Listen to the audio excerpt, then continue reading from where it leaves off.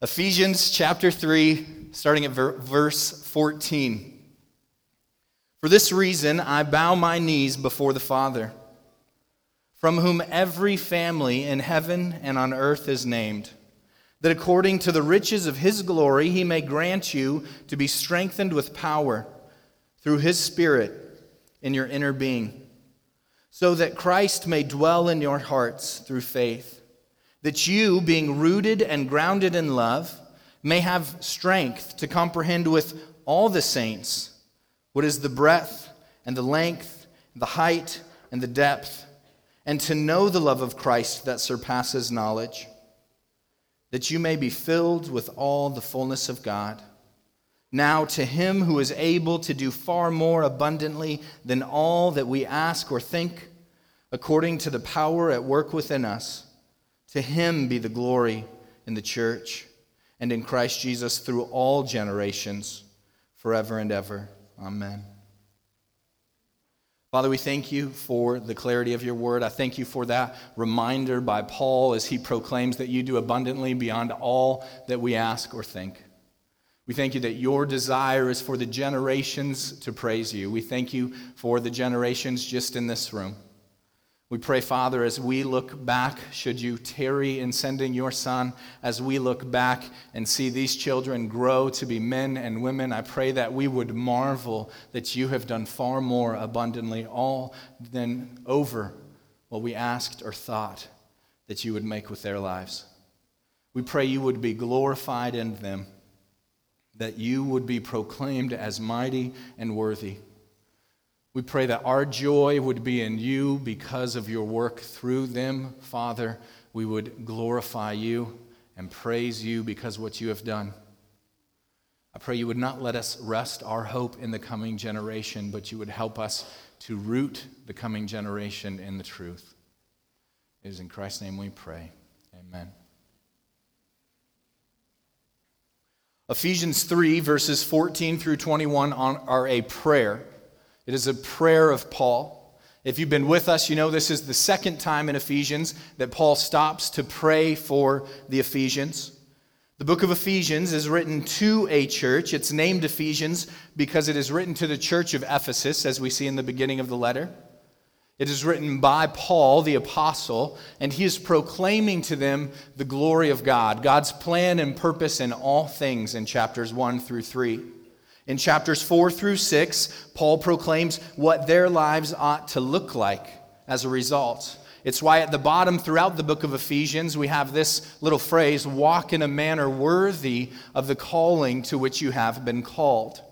Because the book of Ephesians somewhat pivots at that verse in chapter 4. As he proclaims our calling in chapters 1 through 3, he proclaims there is a way we ought to live because of our calling in chapters 4 through 6. And so as we continue to work our way through chapter 3, we come this morning to verse 14, Paul's prayer for the Ephesians. I thought as we were talking about prayer, it's helpful to think about who taught you how to pray. If you think about prayer, who taught you how to pray? Often you can kind of tell where people are from or who they hang around by the way they pray, right? Maybe they pray, "Our Father who art in heaven, hallowed be thy name." Maybe you could guess some things, right? Maybe it's more like, "Dear Jesus, we're stoked to be here. We are humbled to be before you," right? Maybe it's, we are thankful for this food, Maybe yubba-dub-dub, thanks for the grub, yay God. What kind of prayer you hear is often what kind of prayer you pray. Praying is something that is far more caught than it is taught. In our lives, we spend far less time teaching about prayer and more time just kind of catching prayer. Just hearing people pray and kind of catching how they pray and praying like them. This is true in many things, right? I often think of churches, and as you hear men who lead in churches, I listen to the way they read Scripture. And they tend to kind of read it the same way, publicly, We tend to speak particular ways in culture, and that's not always bad. It's good to catch good things, right? Maybe in prayer you have caught good things like thankfulness, transparency and openness with God, humility before God, reverence before God, consistency before God. You can catch good things, but like most things that you catch, you're not always aware of what you're doing. You just do it because you caught it, right? It's not always something you put a lot of thought into. And I would say most of us feel burdened by prayer most often. We think we ought to pray more.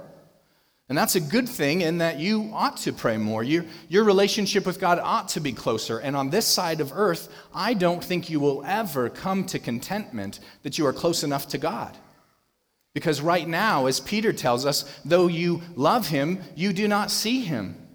But you love him and you rejoice with a joy inexpressible. You can't even make the full expression of your love for God this side of heaven.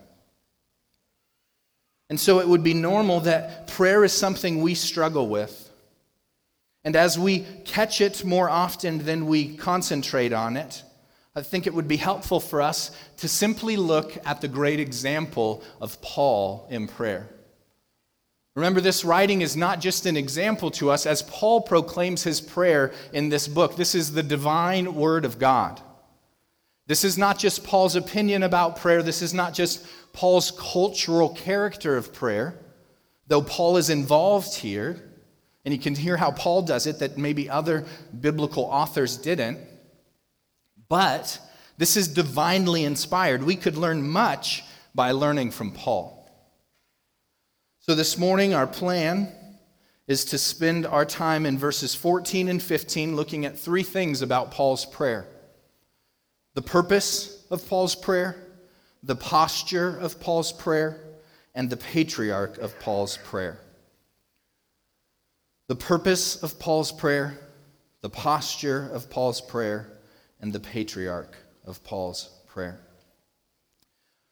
I want to address this, and I hope you can see from the verses in the text. I don't just want to teach you this morning about prayer based on my own ideas. I want us to really take our time pouring through this letter by Paul for our good and God's glory to be thoughtful and taught. So this morning, as Paul says, for this reason, he is communicating to us the purpose of his prayer. As he says, I bow my knees before the Father, he is communicating the posture of his prayer. And when he says the Father from whom every family in heaven and on earth is named, he is communicating who is the patriarch or the father of his prayer. So let's begin looking at verse 14. For this reason. For this reason is a phrase that's important here. If you remember and open up your Bible, look with me at verse 1 of chapter 3. Paul already said, for this reason. Paul already was about to begin this prayer. He said, for this reason, I, Paul, a prisoner of Christ Jesus, on behalf of you Gentiles. And then he stops. He doesn't conclude what he's going to do. He's making a statement and he doesn't give the action. He needs something else there to say, on behalf of you Gentiles, I'm going to what?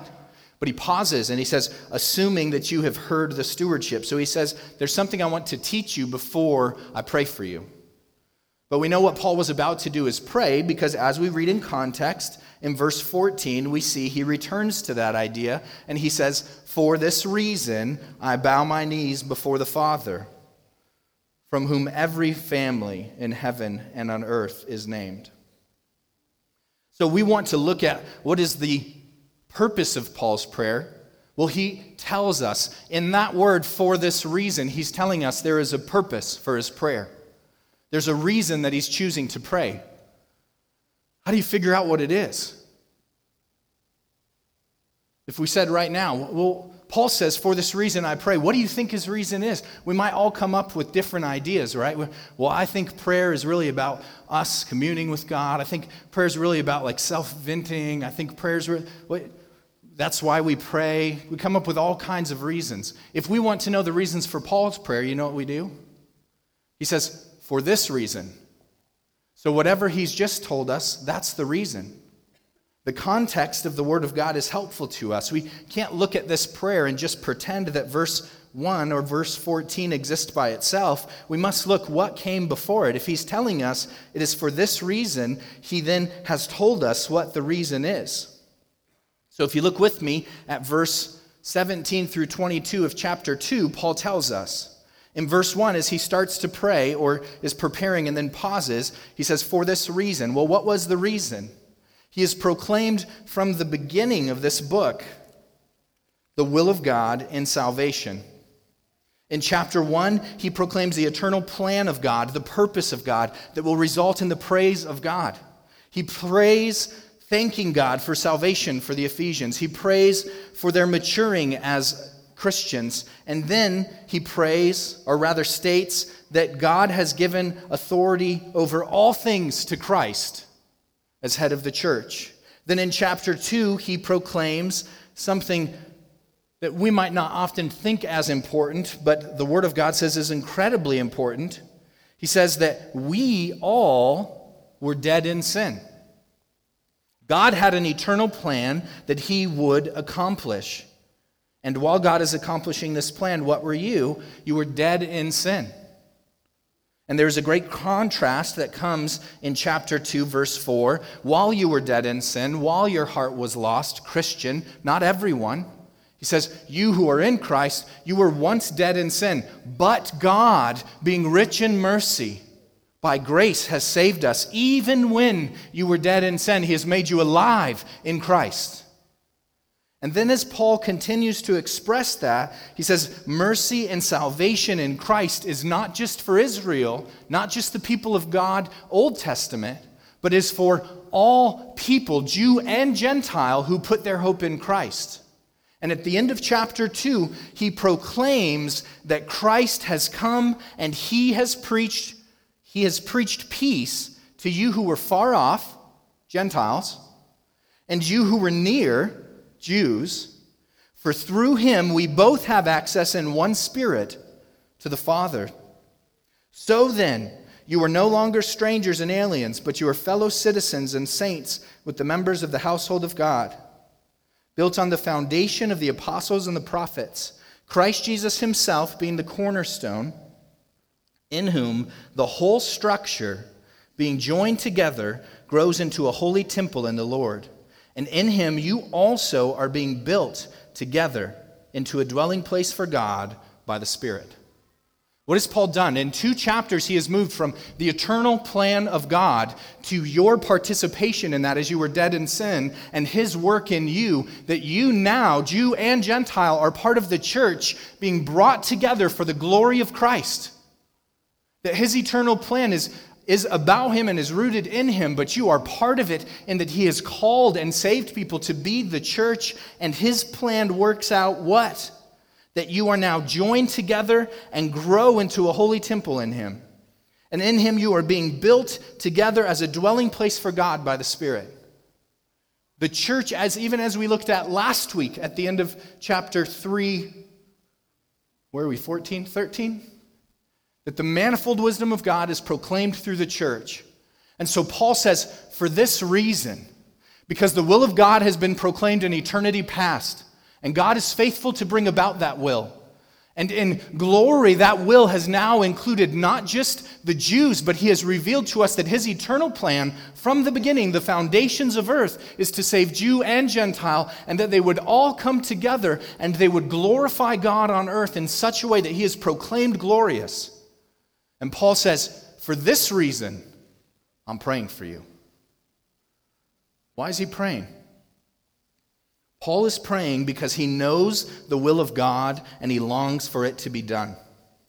He knows the will of God and he longs for it to be done.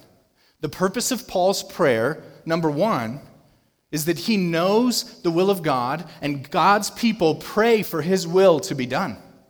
Right? Let's just think the most basic place we would turn to if we said we want to know how to pray. You're in good company if you feel like I need help in this. Jesus' disciples came to him, and what did he say? What did they say to Jesus? Teacher, teach us how to pray, right? What does he say? Our Father in heaven, hallowed be your name.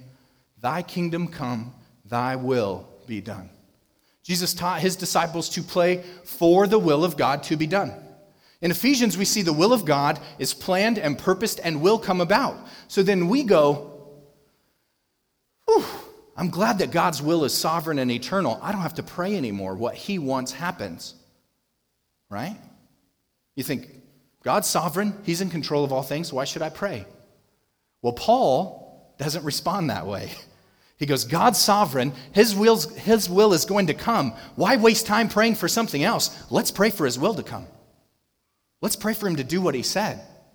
And this is a biblical practice. This goes on throughout the whole Bible. If you look at Psalm 19, there is a reoccurring refrain. It says, let your steadfast love come to me, O Lord, your salvation according to your promise.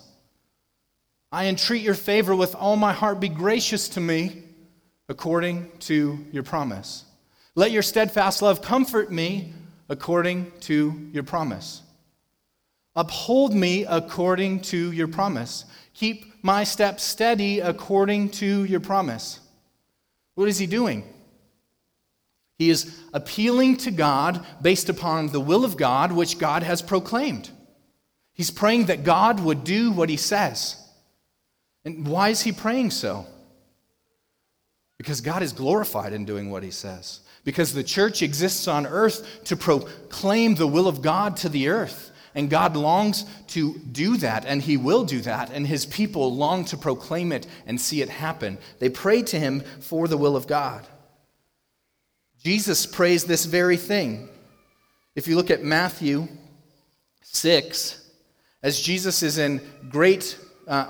Jesus is asked how to pray, as I already said, he says, your will be done. But in Matthew 26, Mark 14, and Luke 22, you see Jesus praying alone in the garden. And what does Jesus pray? I assume many of you are familiar. If not, write those chapters down and look at it later.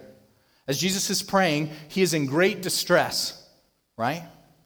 Jesus is preparing to go to the cross. He has been betrayed by Judas. He's already aware of that. He's asked Peter to pray for him, and Peter keeps taking naps. And what does he do? He goes and he prays to the Father. He says, if there is any other way, but not my will, but what? Your will be done. Jesus prays according to the will of the Father. He prays according to the will of the Father, even in his greatest distress. When he is in distress, he does not try to convince God of another will. He makes request of God and submits himself to God's will. He says, if there is any other way, but your will be done. Paul is in similar distress, and as he restarts with, for this reason, Paul in chapter 3, if you look back with me at verse 13, as Paul has described his ministry, as he says to them, for this reason I long to pray for you. And then remember, he takes that big pause that we spent a few weeks in. He says, assuming that you know I'm an apostle to the Gentiles, that Christ has come, that the gospel is proclaimed for all, that you are now heirs and members and partakers of the promise, and that all of this is the will of God that is coming about because God's plan from creation was that the church would manifold the wisdom of God on earth. And then what does Paul end that statement with? Look at verse 13. He says, so I ask you not to lose heart over what I am suffering for you, which is for your glory. Paul does not just pray because he longs for the will of God to come, but he also states, he understands for them, the present suffering of life will distract us from the will of God. It will not thwart the will of God. The will of God will still come about. But Paul reminds him and says, look at the truth of the gospel, and I know you know I'm suffering. You might not know, but the Ephesians did. As Paul wrote to them, he was imprisoned. He's in jail. And so he's writing to them that God has a marvelous plan for all eternity. Not just a marvelous plan for your life, a marvelous plan for all eternity. He's not proclaiming everything's going to be peachy keen for you. He's proclaiming you were once dead in sin. You wanted nothing from God. You wanted nothing to do with God. But God is merciful and gracious, so he has saved you. And no matter the present circumstance, he is faithful. He has just proclaimed that through the cross, his people being saved at the darkest hour of humanity, God accomplished salvation for his people. And so he reminds them, I know that you know I'm in prison. For this reason, I pray, that they would know the will of God, that they would understand it despite the suffering. Jesus prays in his greatest distress, and he prays for the will of God. Paul proclaims the will of God, and he pauses to love the Ephesians, to say, I know you could easily be distracted because you could go, how is this God's plan if you're in jail, Paul? You're in prison, bro. You're saying that God controls everything, and you are locked up with a Roman guard. And Paul says, Jesus was put on the cross by Roman centurions. Our God is not fazed by the Roman Empire. His plan is eternal. Don't lose heart by my present suffering. He's working out a plan. And then he says, for this reason. Because we need to pray the will of God, because we by grace know the will of God, and because the present distress of our lives can often distract us from the will of God, we need to remain praying for the will of God. Christians, we pray for the will of God to come about. That does not mean we are never in distress and pray for other things. Hebrews gives us great comfort. He says, let us pray, as Danny read, to the high priest who can sympathize with our weakness, but one who is able, and we have a high priest who is able to sympathize. Let us with confidence draw near to the throne of grace, that we might receive mercy and find grace to help in time of need. You will have times of need. And what ought you to do? Pray to him to be reminded that his will is not thwarted. Pray to him that he would accomplish his will on earth. And be reminded that at times our suffering is due to the fact that he has promised, as we love Christ, we will suffer in this world, so that we have the opportunity to proclaim that our hope is not in this world. The purpose of Paul's prayer is he takes great hope in the will of God. The posture of Paul's prayer. Notice what he says. He says, for this reason I bow my knees before the Father. He describes a posture, right? He says, for this reason I bow my knees before the Father. You might have grown up in church traditions or religions that practice that prayer is always done on the knees. There would be those even that would say that other people are vain and nonconformist to the will of God because they don't kneel in prayer. There are many church services, there are many services, it would be difficult to call them church services, where people are just instructed to kneel and sit and kneel and sit and kneel and sit. And there is rote religious practice about the kneeling before God.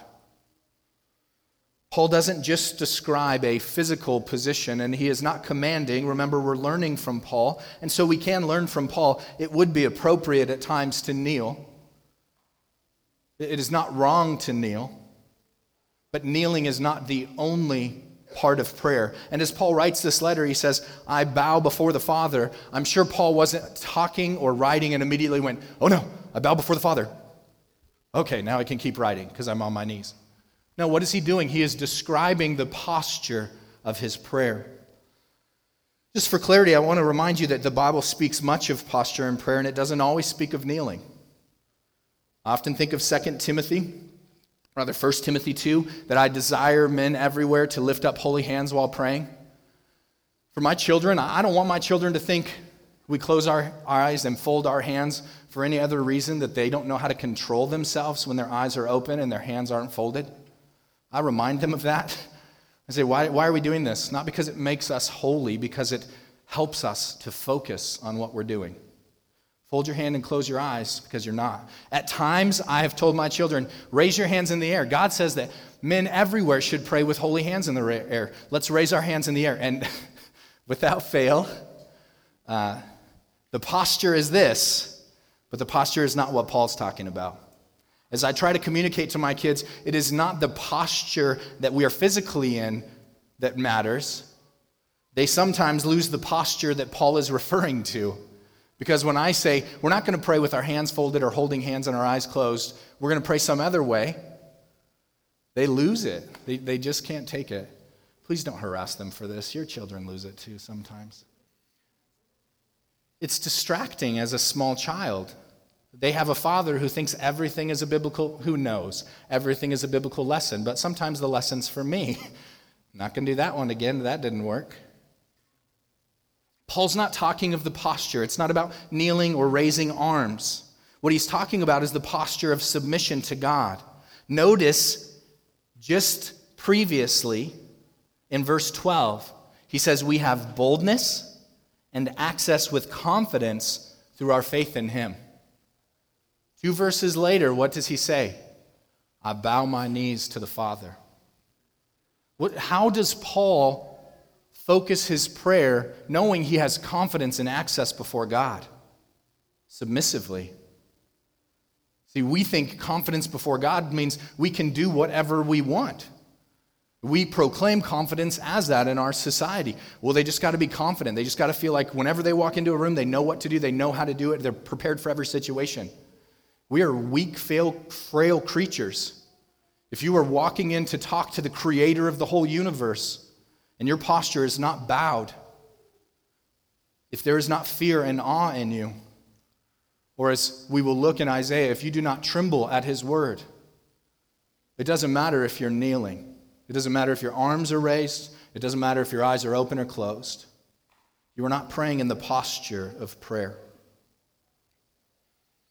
It is not about our physical posture, but the state of the heart. God describes this often, particularly written for us as example in the Old Testament as he proclaims to his people. He tells them that their acts of worship are not honorable because the act of worship. Their acts of worship are honorable because God has called them to do it, and when they do it faithfully, it honors him. One of my favorite examples, Isaiah 66. It says, thus says the Lord, heaven is my throne and earth is my footstool. What is the house that you would build for me? And what is the place of my rest? All these things my hand has made, and so all these things came to be, declares the Lord. But this is the one whom I will look, he who is humble and contrite in spirit and trembles at my word.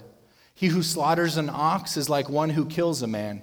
He who sacrifices a lamb like one who breaks a dog's neck. He who presents a grain offering like one who offers pig's blood. He who makes memorial offering of frankincense like one who blesses an idol. These have chosen their own ways. Their soul delights in their abomination. What is he doing? In verse 3, he is proclaiming their false worship. He's saying, you come to sacrifice a bull to me, it's like slaughtering a man. The first two might be lost on you if you don't have the frame of biblical reference in the Old Testament, but you probably recognize the last two. He says that he who presents a grain offering is like one who offers pig's blood. Was he's talking to a Jew? Remember, Jews weren't allowed to eat pork. Gentiles are. Praise God for the new covenant. We can have bacon. They could not, right? And so he says, when you're coming to me with a grain offering, it's like you're offering me pig's blood. He's saying this is an abomination. And so he uses these descriptions to help them understand their worship to God is an abomination. Why? The pictures don't describe why, the statement does. They have chosen their own ways, and their soul delights in their abominations. He is contrasting two people in worship. He's saying there are those who worship humble and contrite in spirit, and they tremble at my word. They come humbly to the word of God, humble and contrite. This is speaking of being broken. Humble and contrite does not mean an emotional state. This is not a description of your emotional state. This is a description of your spiritual state. that you are one who hears the word of God and you tremble. You long to be faithful in such a way that you are fearful of not being faithful. You in reverent awe know who God is, and you treat him accordingly. This is like a police officer handling a firearm. He is not afraid as he handles it rightly, but he knows that firearm in the hand of a criminal or anyone else who's not trained is a dangerous weapon. So he handles even his firearm what? With a reverent fear, that he holds in his hand something that takes life. But Jesus says, do not fear him who can take your life, but fear him who owns your life, who can kill both body and soul forever. There is a reverent fear towards God, and the deference of that fear is not a current emotional state. It is a spiritual state that is willing to submit to the Word of God. To be broken and contrite does not mean that you always walk around helpless and hopeless as an emotional state. It means you are always aware that without Christ, you are hopeless and helpless. You are dependent upon Him for all things. You are not arrogant or proud in your way of life. You are not like those who have chosen their own ways. Their soul delights in their abominations. They delight in disobedience to the word of God. He says, right worship are those who delight in obedience. They tremble at my word.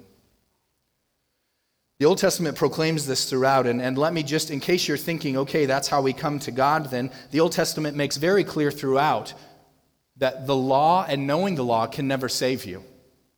Being fearful of the law can never save you. You need a new heart. And the glory of the gospel, the mystery in Christ that we have gone through, if you have not been with us in Ephesians, is proclaimed that God has given new hearts to his people. He has given hearts that long to obey him. But the law was never put there to say, you can do this, be good enough. It was put there to show you who you are. And that's what he says. He goes, look, they're doing the right things. In our modern context, it would be they come to church, they give to poor people, they help their neighbor. But what do they delight in? Their abominations. They delight in the sin of the earth. They seek to do what they are commanded is right because they are living in fear, but not a reverent fear of God.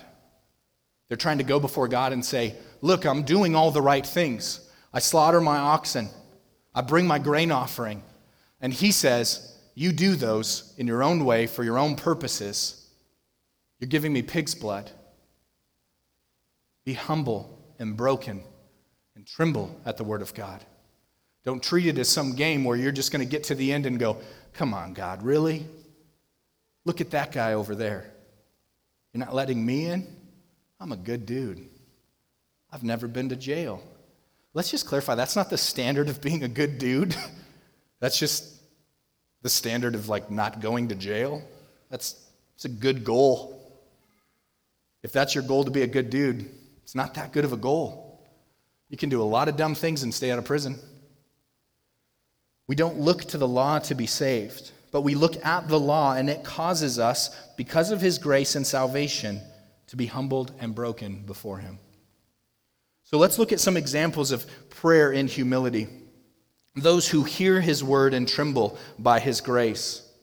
Not those who hear his word in fear and long and desire heartless appeasal of God, that they just want to be approved so they kind of show up at church or do the right thing because they always want to be able to say, I'm a good person. Or those who know their spiritual state without him and are dependent upon him for all things. That when his word says, they say, where else may we go, Lord?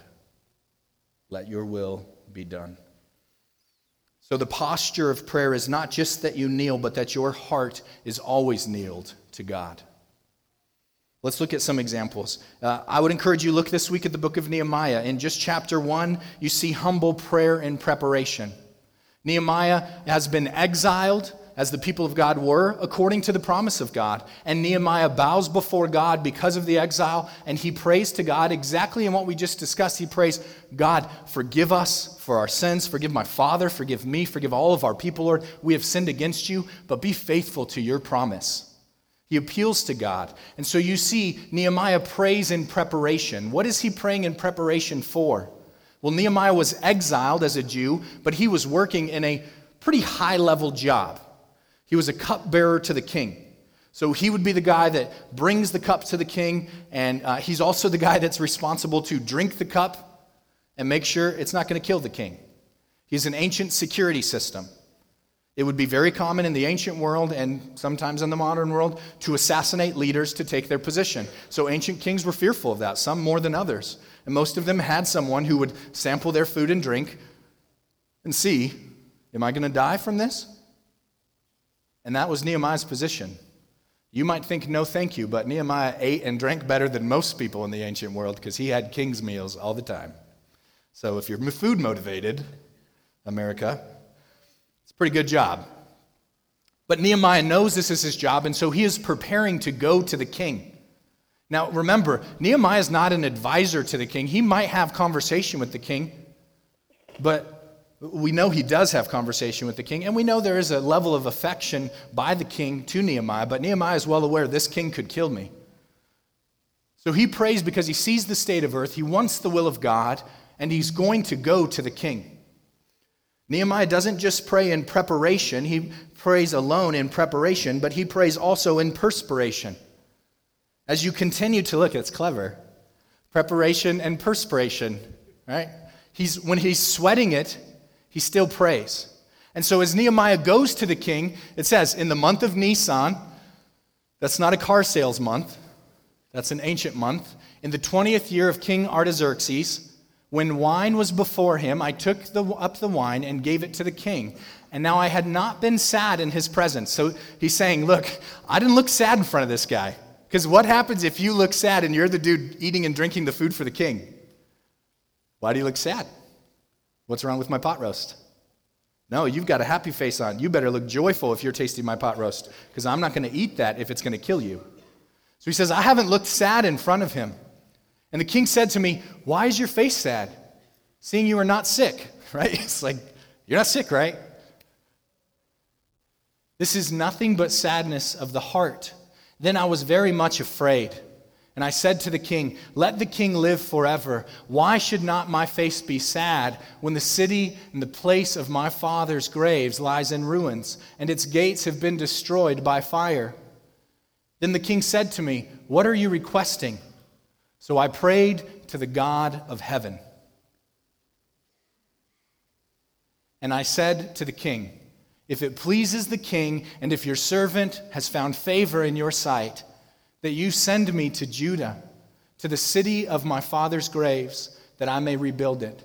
And the king said to me, the queen sitting beside him, how long will you be gone, and when will you return? So it pleased the king to send me when I had given him a time. There's other sermons I want to preach right now about the way we treat government. As Nehemiah is exiled in a land who literally destroyed them, took them, imprisoned them.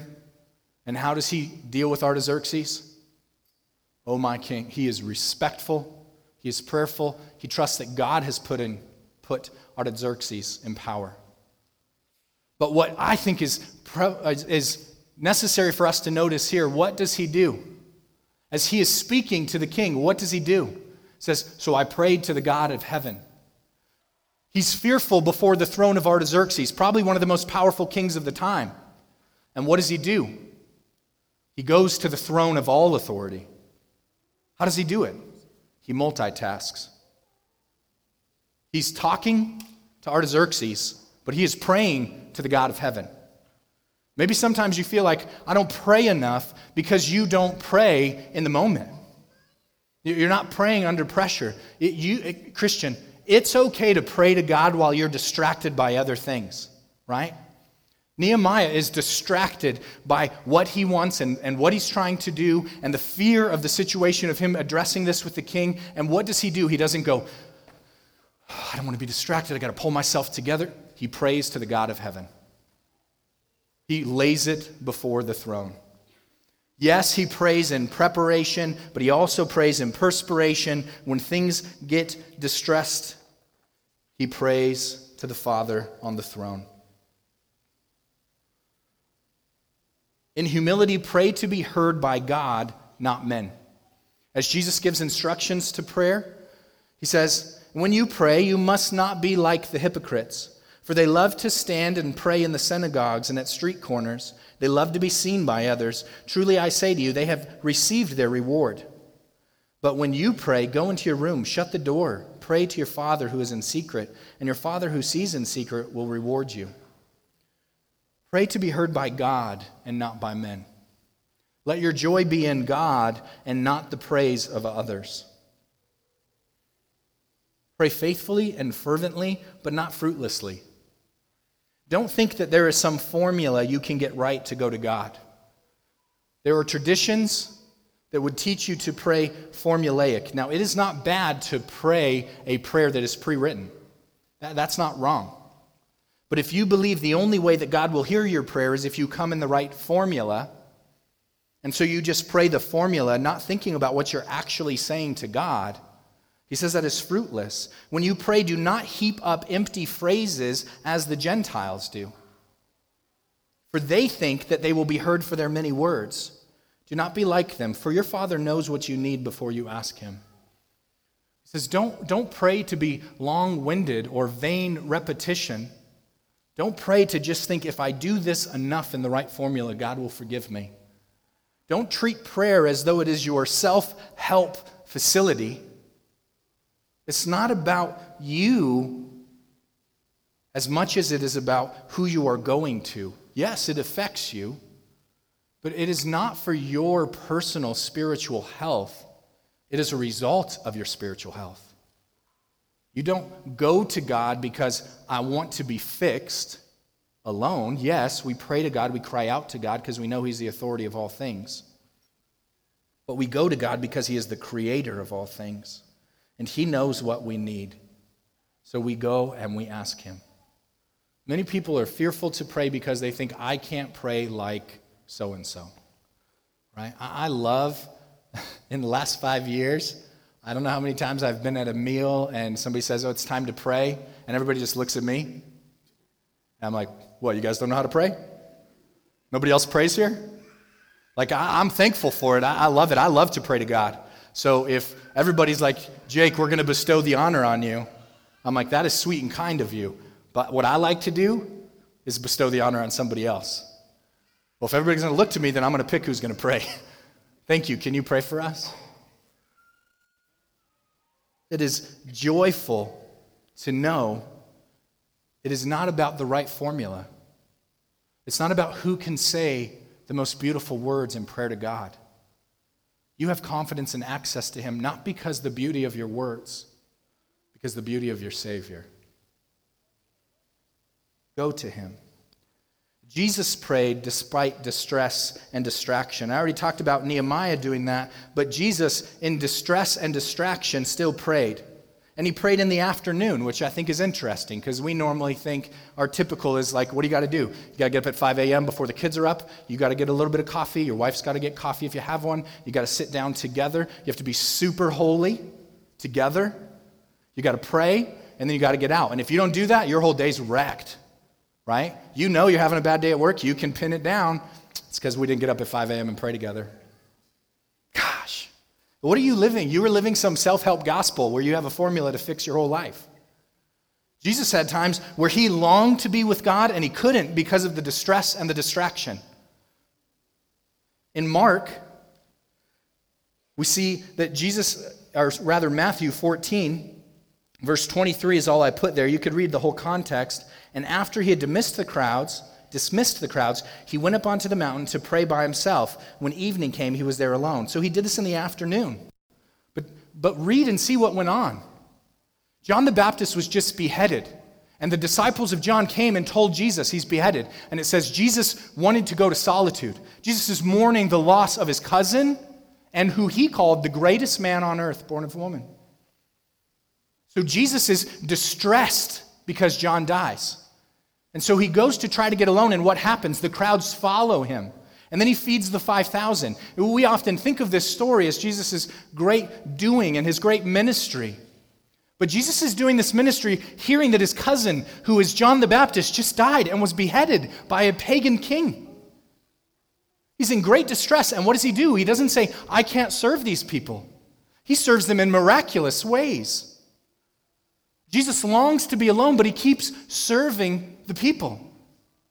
He's distressed because of the situation, but he continues to do the will of God. And what does he do? He doesn't say, my whole day's wrecked because I didn't pray this morning. Maybe he did pray that morning. But what he does is he serves and he loves them faithfully, and then when he gets the chance, then he goes and prays to God. It's not the formula of timing. It's not the stress of your life.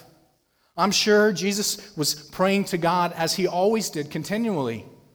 I'm sure as he is doing these things, he's praying to God. But Jesus did not look at a formula if he didn't have the right day, so now he's wrecked.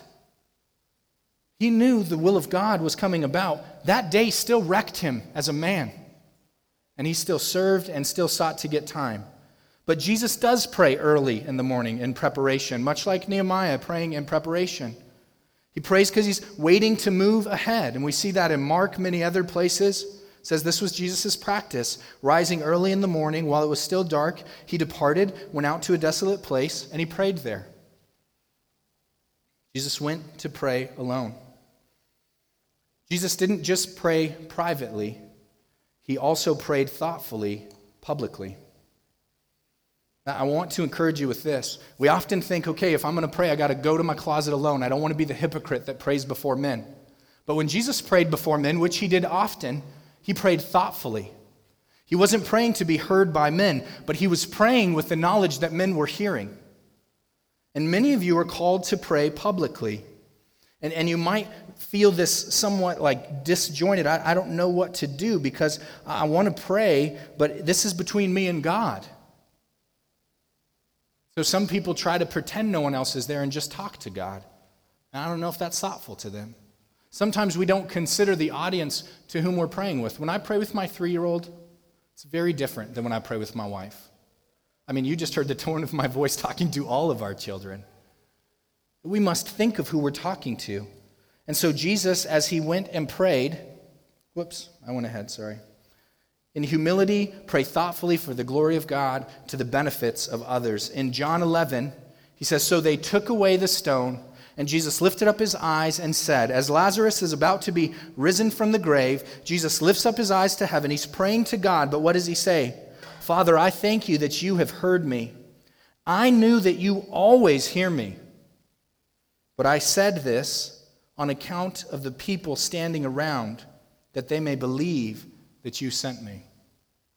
Faithful prayer does not mean you only pray alone. It is not that you can only bow your knees before the Father if no one else is there. It means you bow your knees to the will of the Father. To love him and to love others is a very good summary. And as you bow before the Father publicly with others, you can bow like Jesus. It's not wrong to be well aware other people are listening and therefore to be thoughtful in your words for the sake of them. You're praying with the will of Christ. There are others you're familiar with that we don't have time for in Luke 18, that you are not to pray like the self-righteous who go before God and only compare themselves to those around. Thank you, I'm not like these people. We are encouraged to pray joyfully, continually, and thankfully, for this is the will of God. Rejoice always. And then the who. From the Father, whom every family on heaven and on earth is named. This is directed towards not a God, not your God, the God. And often we think of things, maybe on Facebook now, we don't even sending out prayers for you, and the thought is always, who are you sending those prayers out to? Now we don't even say that, we say good vibes. I don't know how you send good vibes to someone. That makes no sense to me. But I do know how you pray for someone. And as he says, I pray, he says, I pray to the Father.